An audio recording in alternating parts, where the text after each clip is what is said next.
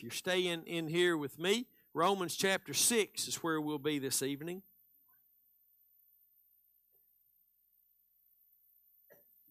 Romans chapter 6 is where we'll begin, but before we make it to the Scripture, I want to say a few things about what we're talking about. This is going to be part 3 of the Great Awakening.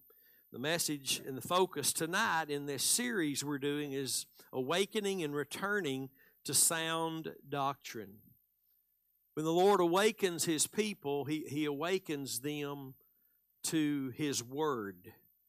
His words that are sound and sure and that we can depend on. And we don't want to be like Israel of old, which we have been and we can be. We don't want to be like Israel of old, that the Lord reached, and you can read these things in the book of Isaiah. The Lord reached a point with Israel where He said, I'm sick of your sacrifices. They nauseate me. I'm sick of your feast days. The things He gave them to do to honor and worship Him. He said, I'm sick of all of it. He was disgusted with them because they were going through the motions, but He did not have their hearts.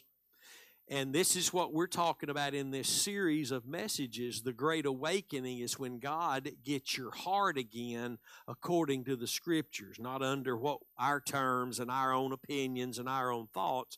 And whenever there's a great awakening of the Lord, it's always the Lord bringing His people back to sound doctrine.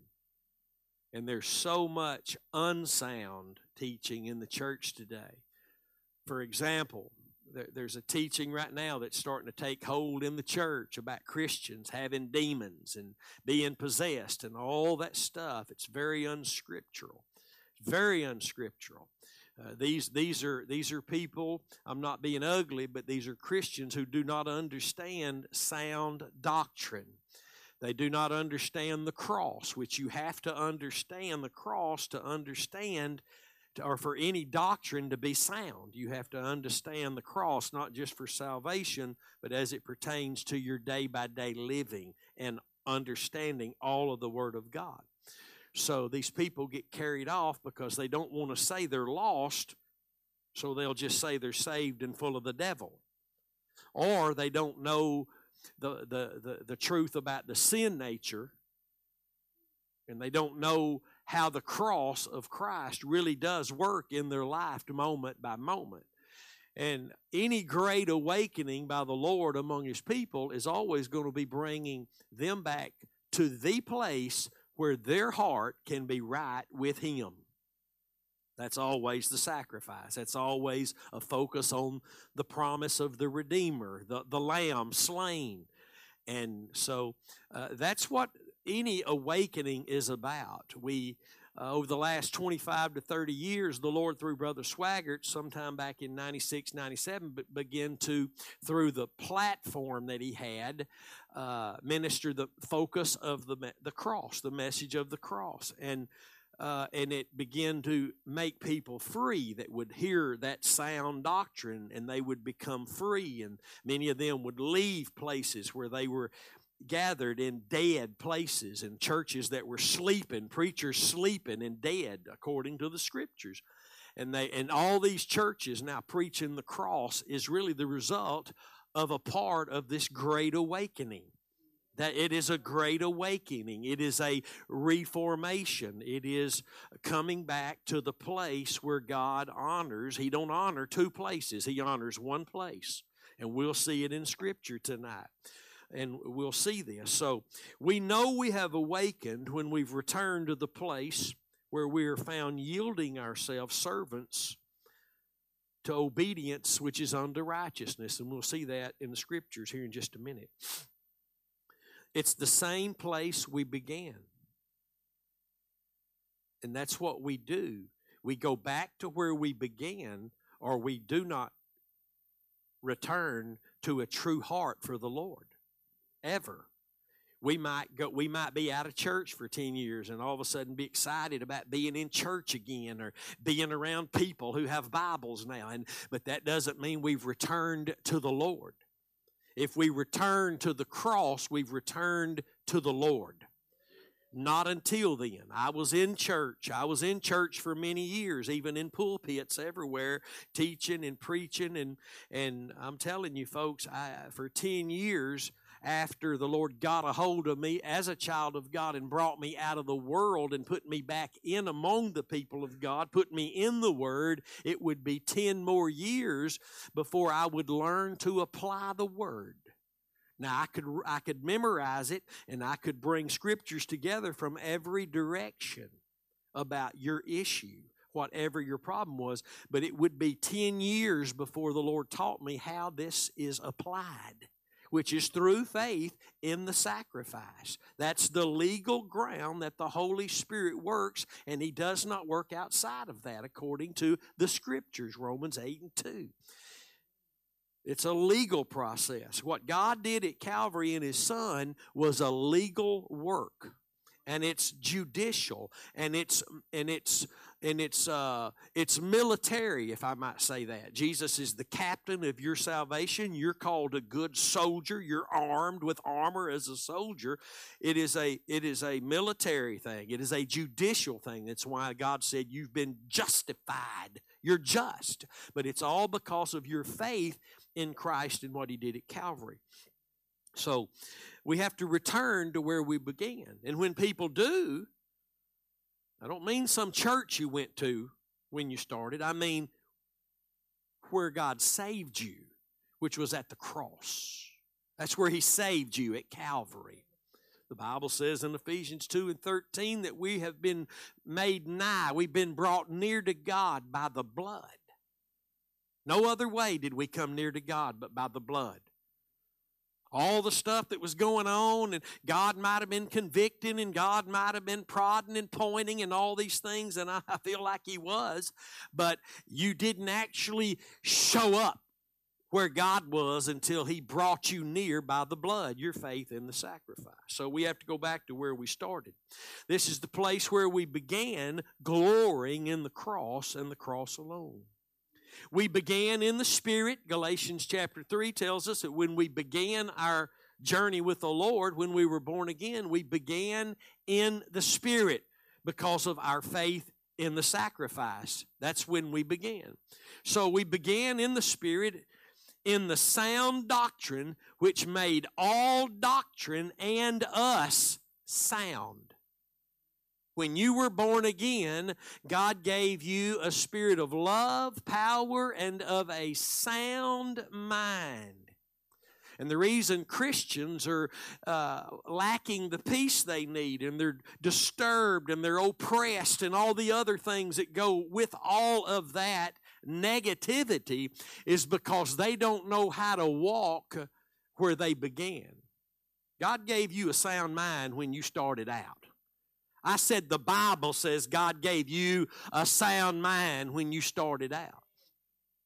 Amen. So we began in the Spirit, in the sound doctrine, which made all doctrine and us sound. And that's 2 Timothy 1 and 7 is a scripture that tells us that God has not given us a spirit of fear. And that's what brings all the oppression and all the disturbance and all the confusion is fear does that. But soundness of mind keeps you on the journey, on the path. And unless we continue in that which we began, we will not be able to function with the sound mind we were given when God made us sound in Christ Jesus. When you were born again, you were given a sound mind. Amen. You didn't start working toward a sound mind. You received a sound mind. Now you have to study the Word to know all these things. That's why we're told to study the Word. So we'll know these things, because just going through life nonchalantly, well, God knows I love Him and I know He loves me, you're going to be in a world of mess if that's all you got going and you don't have Scripture. You mean God's love's not enough? God's love's enough, but you'll pervert it if you don't know the Scriptures. You'll pervert it if you don't know the Scriptures. The word sound means unperverted, uncorrupted, unmixed, sound. It means it's sound. It's sure. It will stand. That's why God gave you a sound mind when He saved you. And if you stand in the place He put your feet when He saved you, in the liberty wherewith Christ made you free through faith in the sacrifice, your mind will be a sound mind. You will learn to function with that sound mind you were given. The sound mind is just like the armor we received. We have to learn how to use it. Amen. People join the military, they don't just give them a weapon and say, well, go out there and figure it out yourself. They teach them, they train them, and then they send them out. And that's why the Bible says, the Lord tells us to study the Word. Amen. It is the sword of the Spirit. It is your weapon. And if you don't know it, you have no weapon. Amen. Instead of your foot being on the devil's neck, his will be on yours. Let me read that again. Unless we continue in that sound doctrine which we began, we will not be able to function with the sound mind we were given when our God made us sound in Christ Jesus.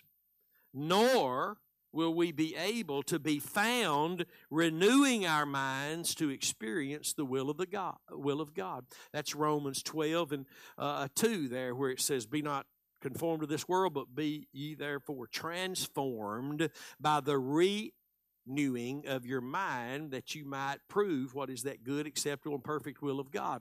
And when the Bible says that your mind is to be renewed, that means you have to go back to where it was made new. You have to go back to Calvary. As we've talked about for many years, especially lately, the Lord has shown us the cross is the dressing room. The cross is, you have to, listen, many times we find ourselves trusting in something other, depending on something other than what Jesus did at Calvary.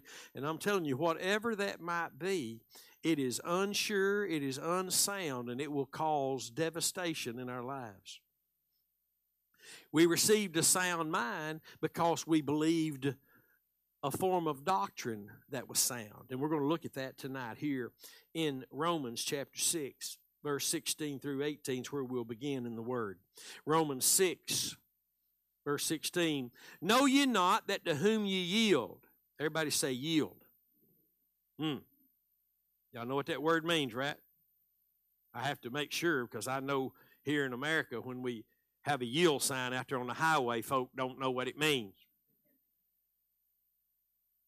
It's like it ain't there. I was in the Philippines. I think it might have been the year that Robin was there. And everywhere we went, it was packed out. I mean, packed out. People everywhere. And they just had to make little aisles down the rows.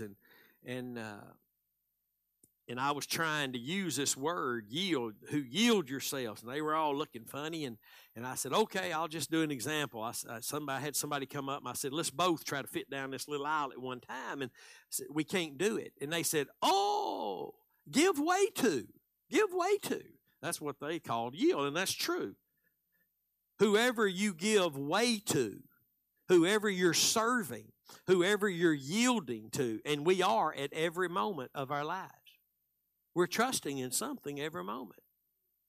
So the Bible says, don't you know that to whom you yield yourself servants, how do we yield? To obey. Obey. His servants you are to whom you obey, whether of sin, meaning the sin nature, which is unto death, which means a non-fruit-bearing place, no fellowship. It's a non-fruit-bearing place.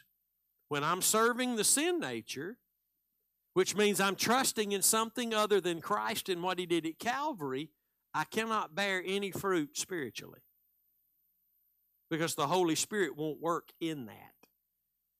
Everybody understand that? The Holy Spirit will not work in me and through me when I'm not trusting in what allowed Him to begin the work in me in the beginning. He has to find my faith in the cross. If He don't, He, the Holy Spirit, who is the Spirit of grace, cannot do what He does as the Spirit of grace in my life. And people who don't believe this are living make-believe, vain, imaginative lives. And they do not know what liberty and freedom really is because they're making things up as they go. They say, well, I don't have to know all this. Yes, you do. Yes, you do. You have to know all this. Are you telling God you don't need to know all this? He put it in the Bible for you to know. And if you don't know and understand Romans 6, you don't know how to live for God. You don't know how to live for God. I'm not being ugly. It's just I'm speaking from experience. If you don't know and understand how Romans 6 teaches us to live for God, then you're not living for God, except on your own terms. You're going to church, but that's what you're doing. You're reading your Bible, but that's what you're doing. Well, those are good things. Yes, they are. But if your faith is not in the sacrifice, that means your faith is in you going to church and in you reading the Bible. And your faith can never be in what you're doing because you're doing it. You might say, well, no, the Holy Spirit's doing it. No, He's not. No, He's not. Not if your faith is not in the sacrifice. It is a legal work. And outside of that legal means of the new covenant that's only found in the blood of Jesus and your faith therein, He can't work. If He did, then Jesus wouldn't be telling Sardis, the church there in Revelation 3:1, that they're dead. He wouldn't be knocking on the door to get back in fellowship with the church of Laodicea. It would just all be working, but it doesn't all just work. And when the church hears this, they go, well, I don't believe that. That ain't what my grandma believed, and she was good with God. You should have heard her pray. And people get mad about that. And I'm telling you, religious people, they override the scriptures of truth with experiences they have. And your experience is nothing if you can't confirm it with Scripture. Amen. Well, you're just not going to tell me that wasn't God. I'm not going to tell you anything but what the Bible says, and that's between you and Him what happens after that. Amen. Watch this now. Let's read this again. Know ye not that to whom you yield yourselves servants to obey? You and I, we obey. At all times, we're obeying one of the two. The sin nature that's unto a non-fruit-bearing place, death, the Bible calls it, or of obedience unto righteousness, which means our faith is in the obedient one and what He did that was unto righteousness for us. There's only two options. There's not a third. There's two places, your faith. Amen. But God be thanked that you were, that's past tense because we're now saved, we were the servants of the sin nature, but you have obeyed from the heart. What'd you do? You obeyed from the heart.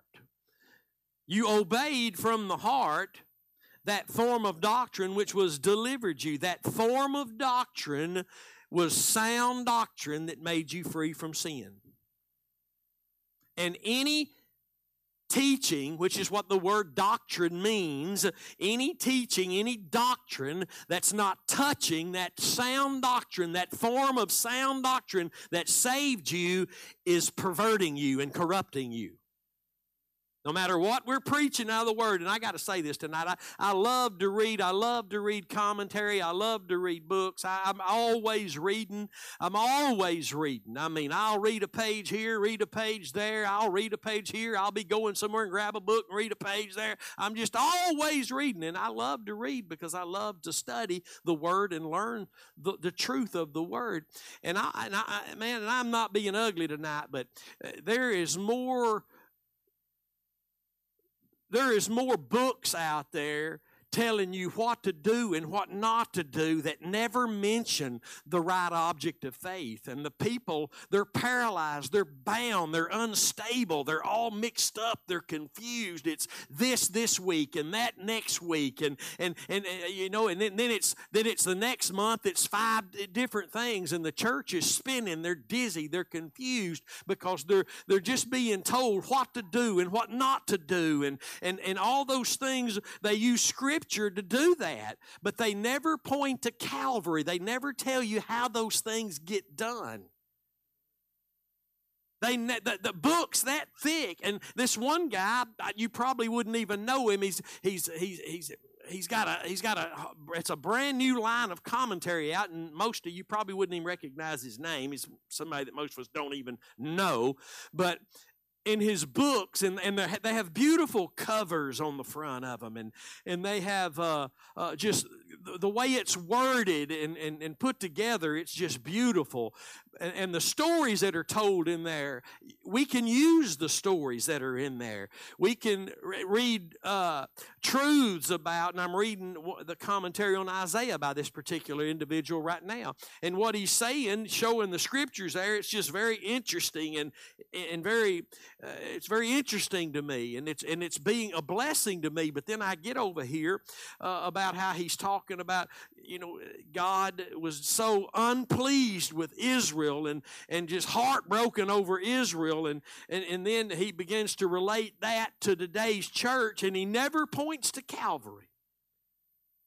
He never points to Calvary. He just starts talking about what you need to be doing. You need to start loving people. You need to be in church, and you need to do this, and those things are true. But none of those things he's telling you to do is how you live for God. It's what you do once you learn how to live for God. It's what you do, because the Spirit of God then can work those things in you and through you. You can't just see somebody tell you to do it, and you go do it without the Holy Spirit. And it's so sad, because this guy, he's becoming very popular in this certain denomination, and he just, the guy told me in the bookstore in Texarkana, he said, "Oh, this is the hottest thing selling right now." And now I'm reading it, and I'm like, well, I can see why. I can see why. Because it's where the church is. The hottest thing selling among that denomination now doesn't have the answer in it as far as how to live for God. How to live in victory. How these things are carried out, he's telling you to do. It's so sad. And many times, all the time, if you don't know the way of the cross for day-by-day living, step-by-step walking with the Lord, you're going to be saying things that are hypocritical from a hypocritical stance your own self. Because if you don't know how to live for God as far as sanctification by the way of the cross, then you can tell somebody about the gospel and get them saved, but after that, you can't help them. You can't help them. You can be nice to them. You can give them a sandwich and a bottle of water, but you can't help them spiritually. A preacher can't help you spiritually unless he's pointing you with the scriptures to Calvary. That's all the Bible does. How many people say, well, I don't see that? One of the prophets of the Old Testament said, in seeing they see not. In hearing they hear not. It's there. Jesus said the scriptures testify of him. That was before anything was ever written in the New Testament. Notice this phrase here in verse 17 of Romans 6. But God be thanked that you were the servants of sin, the sin nature, but you have obeyed from the heart that form of doctrine which was delivered you. That is the message of the cross. It's the gospel. It's the story of God sending his Son to die on the cross for you so you could be saved from your sins, and not just saved from the guilt and shame of your sins, but learn to live in the victory of Christ over the bondage of the sin nature in your life. Amen. This is the great awakening taking place right now. Men will try to shut it down. Everywhere you go, men will try to shut it down. They'll call you names, and I've noticed something about this message. Whenever you're standing in this message, it never fails. People want to rush on the scene and say, y'all need to be preaching love. This is a message of love. God's trying to wake his people up so they can see really and truly just how much he loves them. Amen. Because the more you realize how much God loves you, the more you're going to love him, and the more you love him, the more you're going to trust him. Amen. So we're talking about sound doctrine being that which God returns his people to during the Great Awakening. And it's really what the message of the cross has done for those who have heeded this word. Millions have not. Let me say that tonight. Millions have not. Millions of Christians have said, don't need that. That saved me, don't need it. I said it at first, and thanks be to God, He did something, and I see it now. But millions have said, we're good. Amen. But when the Lord brings the focus of the lamb, the focus of the sacrifice back on the scene, what He begins to do is He begins to give understanding of the Word. You remember Jesus walking on the road to Emmaus with 2 disciples after He was raised from the dead, and the Bible says there in Luke 24:44 through 46 or 7 there that He opened the eyes of their understanding and said, the Son of Man must come and suffer and die and be raised. All revelation of Scriptures come through Jesus Christ crucified, buried, and resurrected. If we're not looking through that, we're just men passing Scriptures around to each other. But when we start looking through the blood of Jesus, the Holy Spirit starts giving us the understanding of God's Word, which is sound doctrine. Let's look now, if we could, at 1 Timothy chapter 1, verses 8 through 10. 1 Timothy chapter 1, verses 8 through 10, and I want to read what I've got written over these scriptures I'm about to read. Awakening to our escape from the bondage of the law and the proper way to legally use the good law. The good law. The law is good, amen? The law is good. I think a lot of people have thrown the law out when we came to the cross, but the law is not to be thrown out. The Bible calls it good, and we'll see that here. 1 Timothy 1, verse 8. But we know that the law is good if a man use it lawfully. That's only rightly so, isn't it? If you use the law unlawfully, it ain't good. If you use the law lawfully, then the law, you'll find its purpose to be good. Verse 9, knowing this, that the law is not made for a righteous man. How many righteous folk we got in here tonight? Amen. Law ain't made for you. It was when you were lost. But it ain't made for you now because Jesus has become the end of the law for righteousness.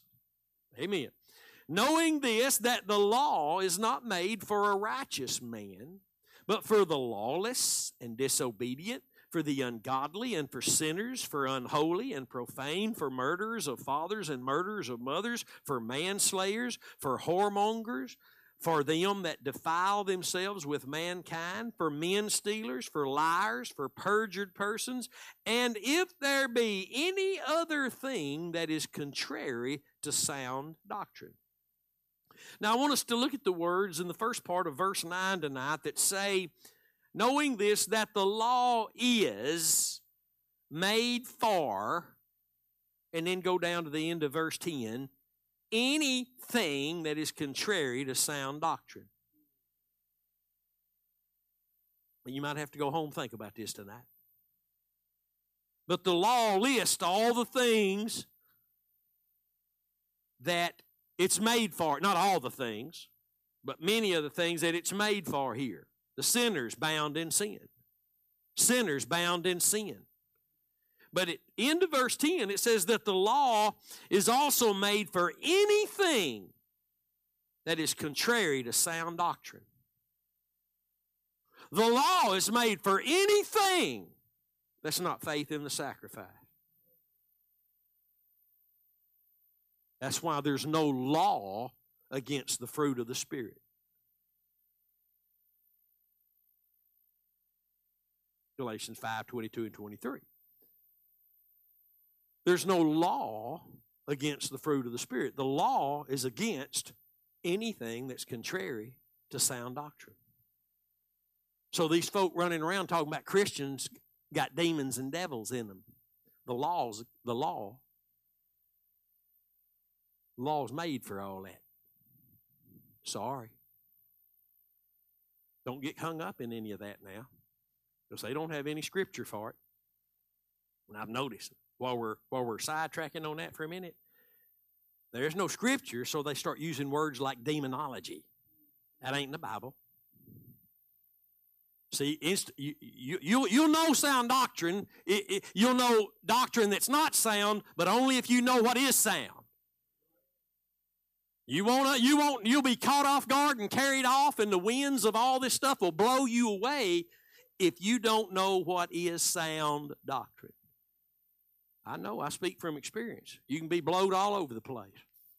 Every wind of what? Doctrine that comes through town, you'll just jump on it and ride it on out. That preacher done made me mad anyway. I'm going with something new. You're gone, you'll be back. Christians go out there and they do dumb stuff, and then they say, I'm going back where it was sound, safe, secure, hallelujah, at the cross. The law is made for anything that is contrary to sound doctrine. It says it right there in your Bible. Any doctrine that is not tied to Calvary's cross is not sound doctrine. Any word that comes out of this Bible is put on the table for the people of God. If it's not tied to the sacrifice, it cannot produce soundness in your life. What made you sound is your faith in that form of doctrine that saved your soul. And any teaching that does not have that as a part of it, it's perverted, it's corrupt. Even though it comes out of the Word of God, he that speaks truth shows forth righteousness, but a false witness, deceit. That means something that looks right, sounds right, but it's not right. And it won't do that which is right in your life. You can follow the man, you can follow the whoever, but you won't be following sound doctrine if you're listening to people who are not tying the Scripture to the one who said the Scriptures are about him. Amen. Any doctrine that is not connected to that form of doctrine that made us sound with God and gave us our sound mind is not good. It's not good. I speak from experience. I'm not talking about something that I hope I'm right. I came out of all that. And I didn't just decide to get up and get out. God brought me out of all that. Through many trials, many toils, many snares, God brought me out of all that. Let's look at another scripture tonight. I don't have that many, so we'll get out of here on time tonight. 2 Timothy chapter 4, verse 3.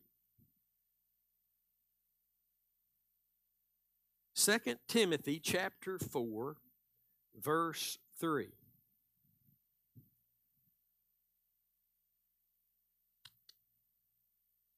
Turn that arrow up, would you? 2 Timothy chapter 4, verse 3. For the time will come, let me say it to you folks, the time has come, when they will not endure sound doctrine. And this is, let me say it tonight, the great awakening. Every time God awakens His people, He brings them back to the place they endure sound doctrine. Because what made us go to sleep or what makes us dead, and both of those are described among the church in the New Testament, what makes us asleep or dead is not enduring sound doctrine. Thinking I'm good and I can do this. I don't quite like the way he puts it. I don't care who you're listening to. It's got to be the Word in the light of the living Word, and what He did is the Lamb of God. If that's not it, my friends, you are already giving ear to something that may be right, but it cannot be applied. Brother Dewey said some powerful words to me 2 or 3 months ago. I was telling him I don't even know who the man was. On YouTube, you know how YouTube, you just sometimes you look at something and you say, oh, I want to hear that. And this guy was preaching or teaching, if you want to call it that. But everything he was saying was right. Everything he was saying, it's like this commentary I'm reading right now. Everything this guy is saying is right.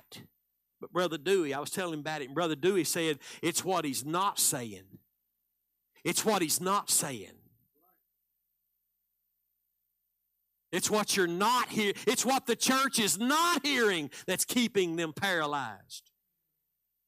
It's what the church is not hearing that's keeping them dead or asleep or not enduring sound doctrine, because it's what they're not hearing. If you're not hearing the message of the cross, I've been saying it for 18 years, and I won't back up from it. I believe it's of the Lord with all my heart. There can be 10,000 sermons, but the message in every sermon must be Christ crucified. You must point to the Lamb. In your own personal Bible study, the Holy Spirit is trying to show you Christ crucified. He's trying to show you the cross, because if He can't show you that, He can't conform you into that, and that is what you're being made conformable to. The question is for me, just how often do I want to experience the transforming power of the Holy Spirit to be being made more like my Jesus as who He was when He was dying? Because the door didn't open to us during the earthly miracle working ministry of Jesus. The door opened to us when He died. That's why we're not justified by His virgin birth or His miraculous power. Thank God for all of it, and it all had to happen. But His death opened the door. And His death allowed God to reach out and declare His righteousness. And it allows us to place our faith within the opening of that one door. That's why faith can't be in nothing else. The door that opened was the death of Jesus. You got your faith in that door, or you don't have the faith of the Lord Jesus Christ functioning in your life. Amen. For the time will come, and it has come, and it has far been since it has come, they will not endure sound doctrine. Why? Why won't we endure sound doctrine? But after my own lust, I'm going to heap to myself teachers because I just have itching ear. I just want to hear the Word. Don't start talking about that cross stuff, because that's the applicable place of death. You don't need to talk about the cross all the time. Then you can't talk about Jesus all the time. See, there is a great awakening. There is a great awakening. Amen. And the more you're involved in what the Spirit of God is doing in this great awakening, this great move of salvation and sanctification, which has always been available, the more you're involved in that, the more you are becoming determined to know nothing but this. You're going to come under attack. Attack for what? To leave sound doctrine. And you'll still be able to tell everybody lots of scriptures that are right. But if you leave the cross, they're not right for you. They're right. The Word of God is right. But all God's works are done in truth. See that? Psalms 33:4. The Word of God is right. But all His works are done in the truth of that Word. And the truth of that Word is the gospel. Y'all all right tonight? Y'all ain't just woke up and realized y'all was in a cross-preaching church. Y'all been in it for a long time. You see, we got a lot of empty chairs. Some of y'all thinking about making some more empty ones. That's all right. We got other people coming from everywhere they coming. People hungry. People tired of all this men stuff and money stuff. They just want the gospel truth. Hallelujah. Might not be many, but there's Jesus said there'd be a few. Hallelujah. Amen. Titus chapter 1, verse 9.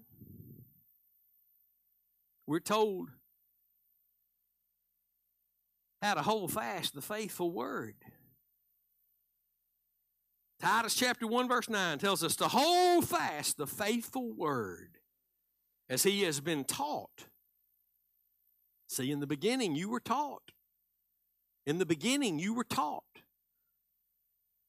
That he may be able by sound doctrine both to exhort, which means to encourage, and to convince the gainsayers. Now that last part's where we start kind of tucking a little run, getting away from that. And the preacher, he's trying to, and my preacher, he's trying to convince the gainsayers a little bit too much for me.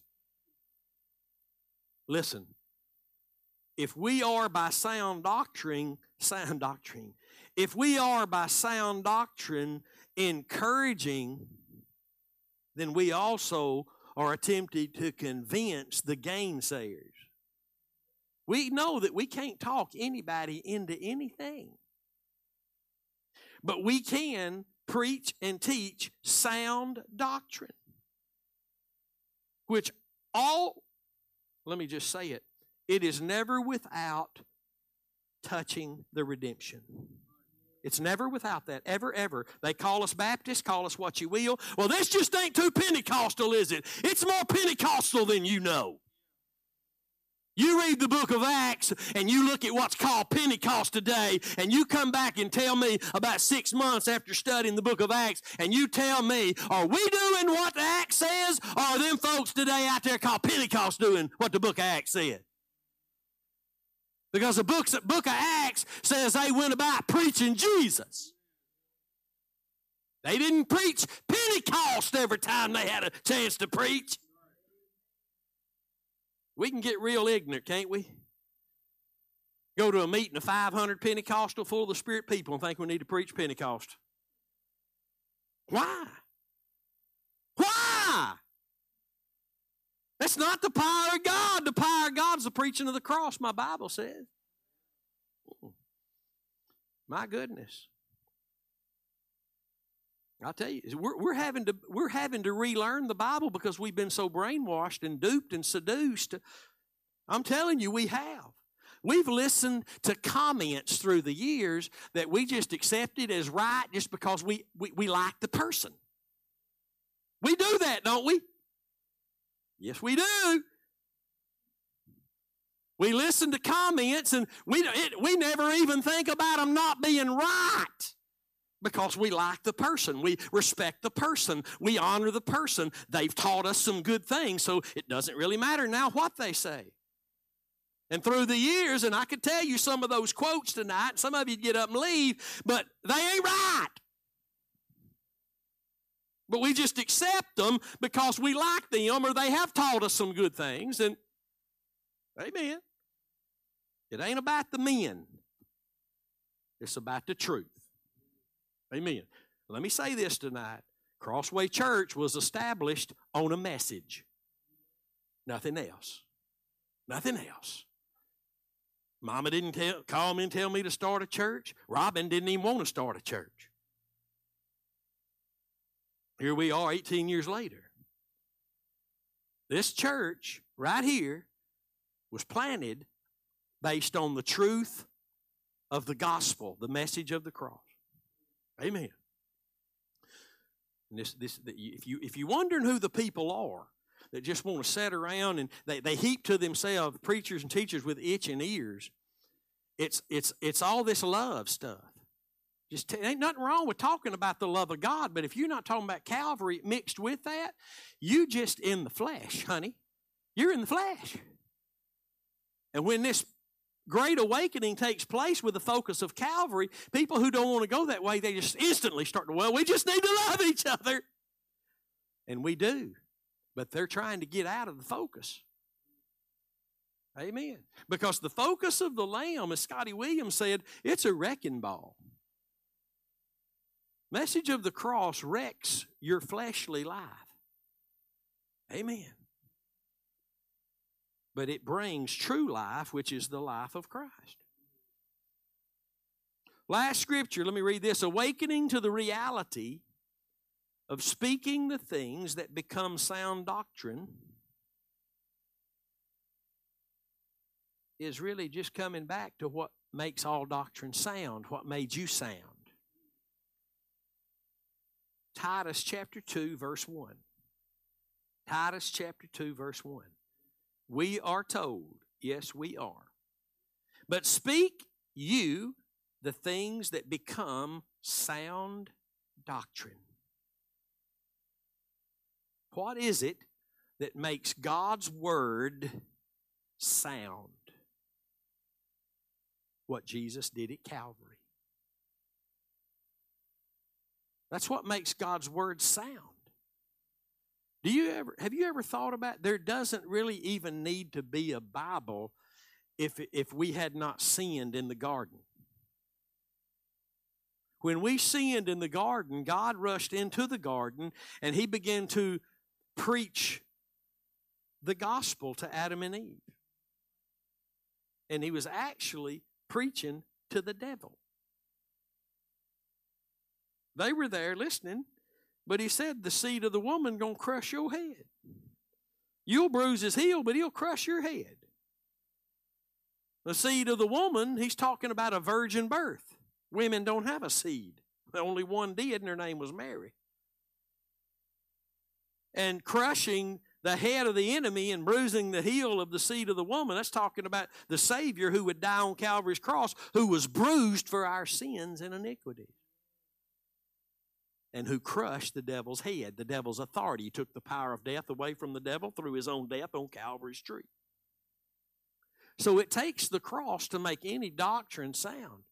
If we're not trusting in Jesus Christ and Him crucified, and I mean literally, deliberately, and consciously from our hearts at all times, then the Word of God just becomes lawful for us to try to do what the Word says.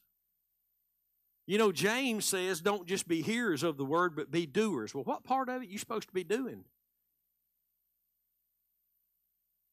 If you're not hearing the redemption, the Lamb, the cross, in the messages of the Word that you hear, how is there going to be any doing when the Holy Spirit doesn't work outside of your faith in the cross?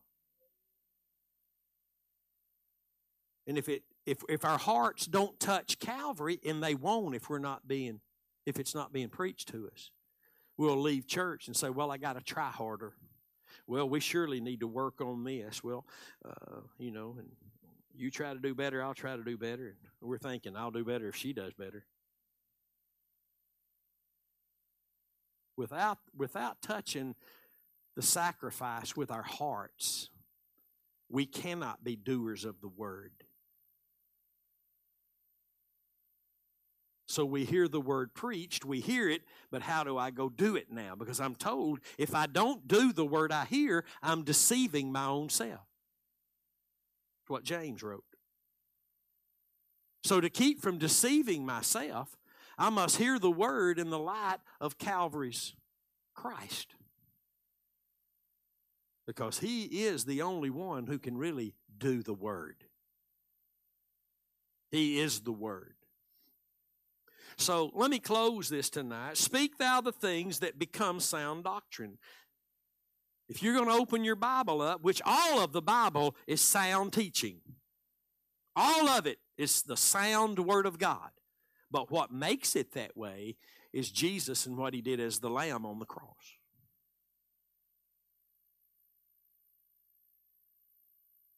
A lot of people tell you, I know God loves me, and they're as confused and paralyzed and dead and asleep as a Christian can be. But they'll tell you, I know God loves me. I knew God loved me. I've told you the story 1,000 times in that warehouse there in Atlanta. I said, God, I know you love me. That's all I do know. And I was confused. I didn't know anything else. But I know you love me, God, but I was a mess, even though I knew God loved me. You understand what I'm trying to say to you? You can know God loves you and be in a mess.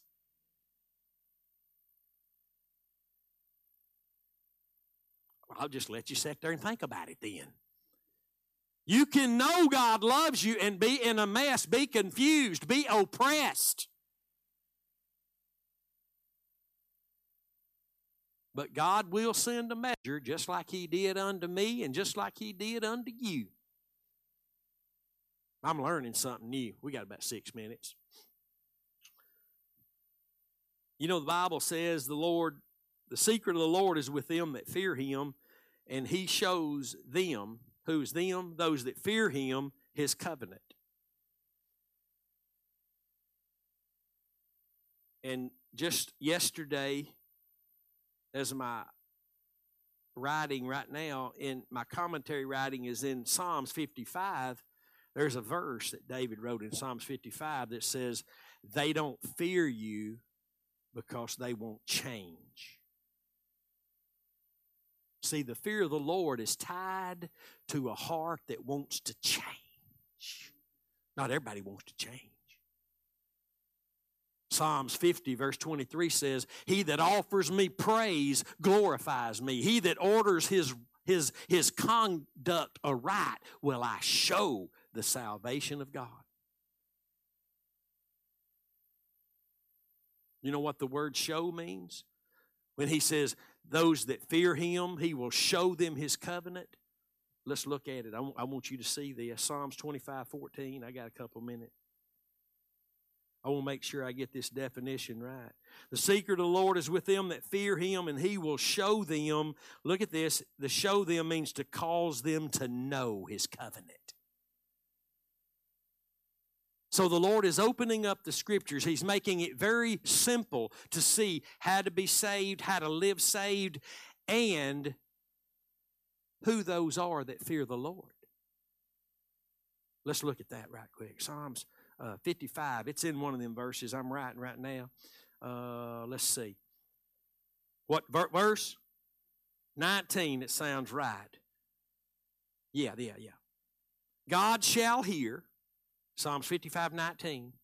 God shall hear and afflict them, talking about the evil ones who are attacking him, even he that abides of old. Selah. Because they have no changes, because they do not change, therefore they fear not God. God sees the hearts that will change. Do you know the scripture? Is it Psalms 37:4 that says, delight yourself in the Lord and he will give you the desires of your heart? Do you know what the word delight means? A heart that's been made pliable and moldable. God sees the heart. People running all over the place say, well, God knows my heart. Yes, he does. And when he finds it in the right condition, what's he do? He shows you his covenant. Because that is the fear of the Lord, when people want to be changed. That's what it means, Psalms 50:23, to order our lives. I want my life to be ordered right. I want to live right. Cornelius was one of them. He wanted to do right. He was doing right as much as he knew to do right. But in God's eyes, it wasn't right, so he had to send him Peter to preach the gospel, who not only made what he would do right, but make him right. Hallelujah. God saw that heart. He saw the fear of the Lord in that heart. And he showed him his covenant, sent Peter to preach it to him. And what happened to him? His whole house got saved. Glory be to God. Hallelujah. This is the great awakening. We're little nobody preachers, hear me. We're little nobody backwoods preachers on the backside of nowhere. But God is raising up men and women in little storefronts, house, little home groups. You don't have to have no college degree. You ain't got to have no this, or all you got to have is one of these. And the Spirit of God, leading you, pointing you to the one place that he delivers you unto always, which is the death of Jesus. If you'll accept that, you're accepting his way of life.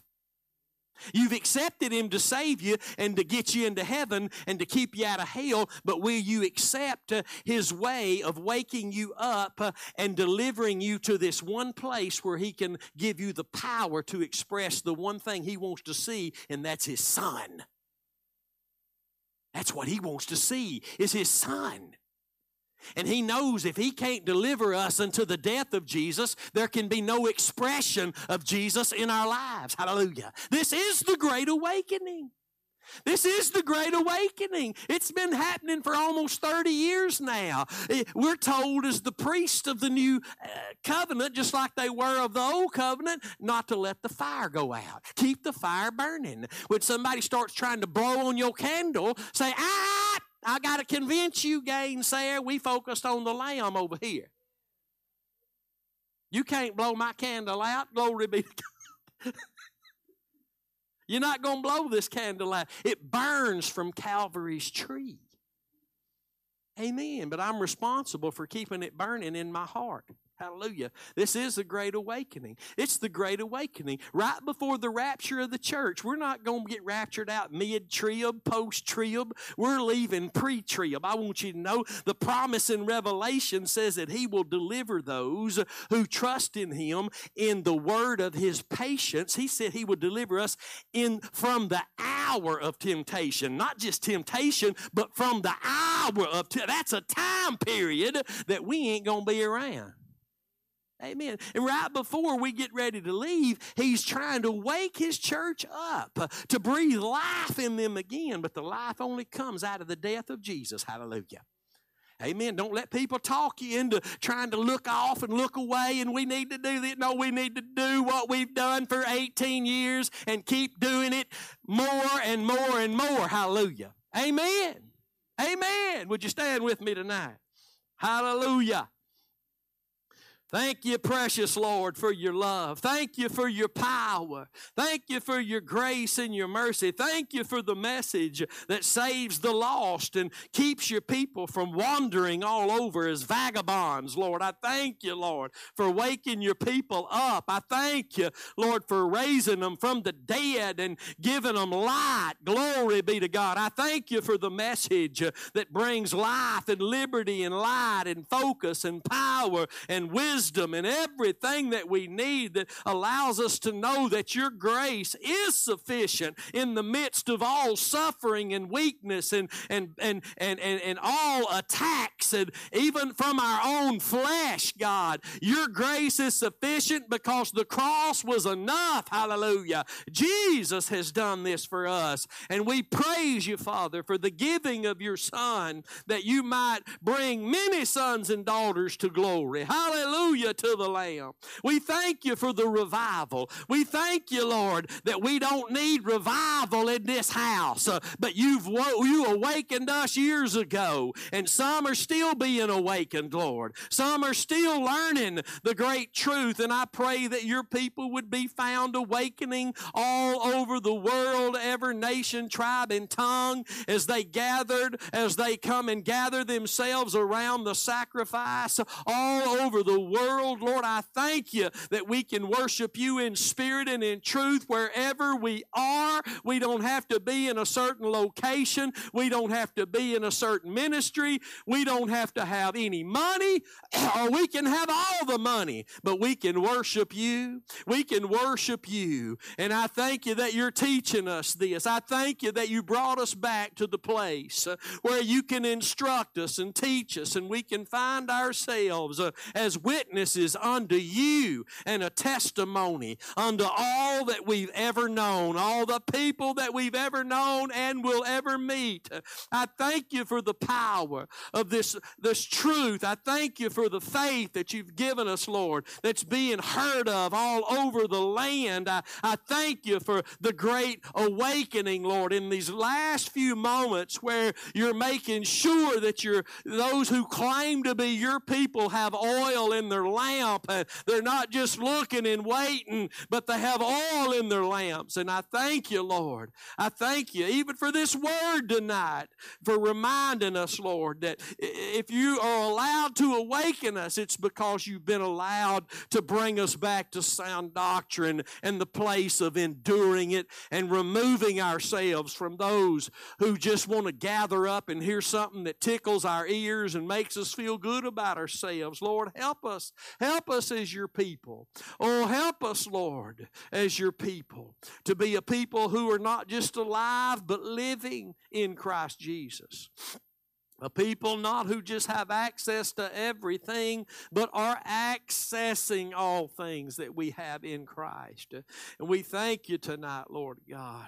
Oh, we thank you, Lord, for what you're doing. I pray, Lord, where the candle seems to have grown dim in some lives, Lord, that, at one time we're burning bright for this great truth, Lord, and this problem and that problem and this disagreement and all this stuff begins to move in and try to put the fire out, Lord, I pray, God, that what we had in the beginning won't hold a candle to what we have now, as you have surely added to our lives. You've enlarged our hearts and filled them with more truth than ever before as you guide us into all truth.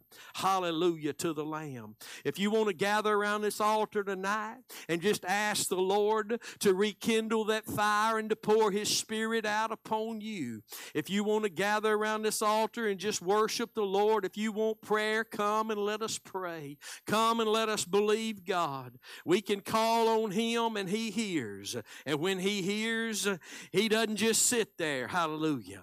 Thank you, Lord, for your goodness. Thank you for what you're pouring out, Lord. The Spirit of truth in these last days, for pouring out of your Spirit the truth of your Son. Oh, hallelujah. We thank you for the gifts of the Holy Spirit. Oh, we pray that they'd be more prominent and prevalent in the church today, Lord, and less abused. Oh, we thank you for the truth. Oh, we thank you for the anointing, which is the truth, Lord. We thank you, Lord. We thank you for what you're doing in Brother Jimmy's life and through him, Lord. Your evangelical gift, your gift of evangelism resting in his heart and on his life, Lord, and those who are being affected by you through what you've called him to do. We thank you for those open doors. Hallelujah. We thank you for using him. We thank you, Lord God. We thank you for what you're doing in the lives of those who are under attack tonight, being attacked by the enemy. And we just pray, Lord, tonight for your touch on our dear sister right here. Lord, all the things that she puts before you, Lord, I thank you that you hear every bit of it. I thank you that you know about every bit of it. I thank you that you're faithful, and you're faithful to show yourself faithful on my sister's behalf, to show yourself strong on her behalf, to bring her through everything that shows itself as something that will slow her down or stop her or move her away from the truth. I thank you for showing her that your faithfulness is all that she needs, your faithfulness, and that you've proven that faithfulness to her in your Son on Calvary's tree. And I thank you for your touch upon her body, soul, and spirit tonight. Hallelujah to the Lamb. I thank you, Lord, for touching Allie and touching Brother Ron and Rosa, touching Gladys and Gwen, touching Brother Dewey, those others who are struggling, Brother, Lord, everybody in this place. We thank you for your touch upon our bodies. We thank you for, Lord, wholeness. We can rejoice right in the midst of anything weak in our bodies, any infirmities, Lord. They don't control us. They don't have power over us. You're the one that purchased us by your own blood. We agree with you tonight that your grace is sufficient. And we pray, Lord, for every person in this room tonight and every person that's watching online. Lord, that if we got something going on and we need your help, I thank you for that help tonight. We know where it comes from, and we're trusting in that right hand of the Lord. Hallelujah. We're thanking you tonight for your healing touch and the comfort of the Holy Spirit. We thank you tonight, Lord, and again we declare that your grace is sufficient, that your strength is made perfect in our weakness, and we rejoice because you're teaching us these great truths that become so dear and precious to our hearts. I thank you for bringing us out of all that you brought us out of. And Lord, I thank you for keeping us out of all that you brought us out of and giving us grace not to go back to anything other than what you did for us 2,000 years ago. We stand there in that place. We look upon that great mirror of Calvary and behold that glorious image that you're changing us into by your Spirit. We thank you for eyes that see and ears that hear and hearts that desire to be changed. Those hearts that you see that desire to be changed, you've promised, Lord, that you would show them your covenant. Oh, that you would cause them to see your covenant. Oh, to partake of it. We thank you tonight. We thank you for allowing us to be a part of the great awakening, the great truth, the great revival, the great outpouring that men have talked about for years, though they had it pictured in their minds wrong. But Lord, I thank you, here two and there two, here a few and there a few. I thank you, Lord. I thank you for those that you find who want to see their lives changed, those that are tired of the burden of sin, oh, those that are tired of the bondages and the chains. And Lord, I know that you'll put the gospel before them, and I know that they'll hear it and they'll believe it, and you'll receive them into your kingdom. And I pray that be, Lord, the case all over the Oklahoma text. And we pray tonight for those who know this great truth, but who've been carried off through the lust of their own flesh and being devoured by the enemy. I thank you, Lord, for their return tonight. I thank you for not to me, not to this group of people, but their return to you, their return to the endurance of sound doctrine, their return to that place where you're seated at the table with them, their return to that place where it's not about what we think, but that sound doctrine that you've given us in the Word of God. We thank you tonight, Lord, for your presence and your power. We thank you, Lord, for clouds with rain that teach us how to look and recognize the clouds that have no rain. We thank you, Lord God, for giving us eyes to see the truth that pictures righteousness, but also shows us where there's nothing but deceit. We thank you, Lord, for that gift of discernment tonight. And we ask for the increase of all that you are in us and all that you desire to do through us. We ask for the increase of that tonight, and we give you all the praise for it in the precious name of Jesus. Everybody said amen.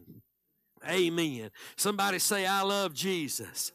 Hallelujah. Jesus loves you. Glory be to God. I'll see you Sunday morning at 10 a.m. Until then, stay determined to know nothing but Christ and Him crucified.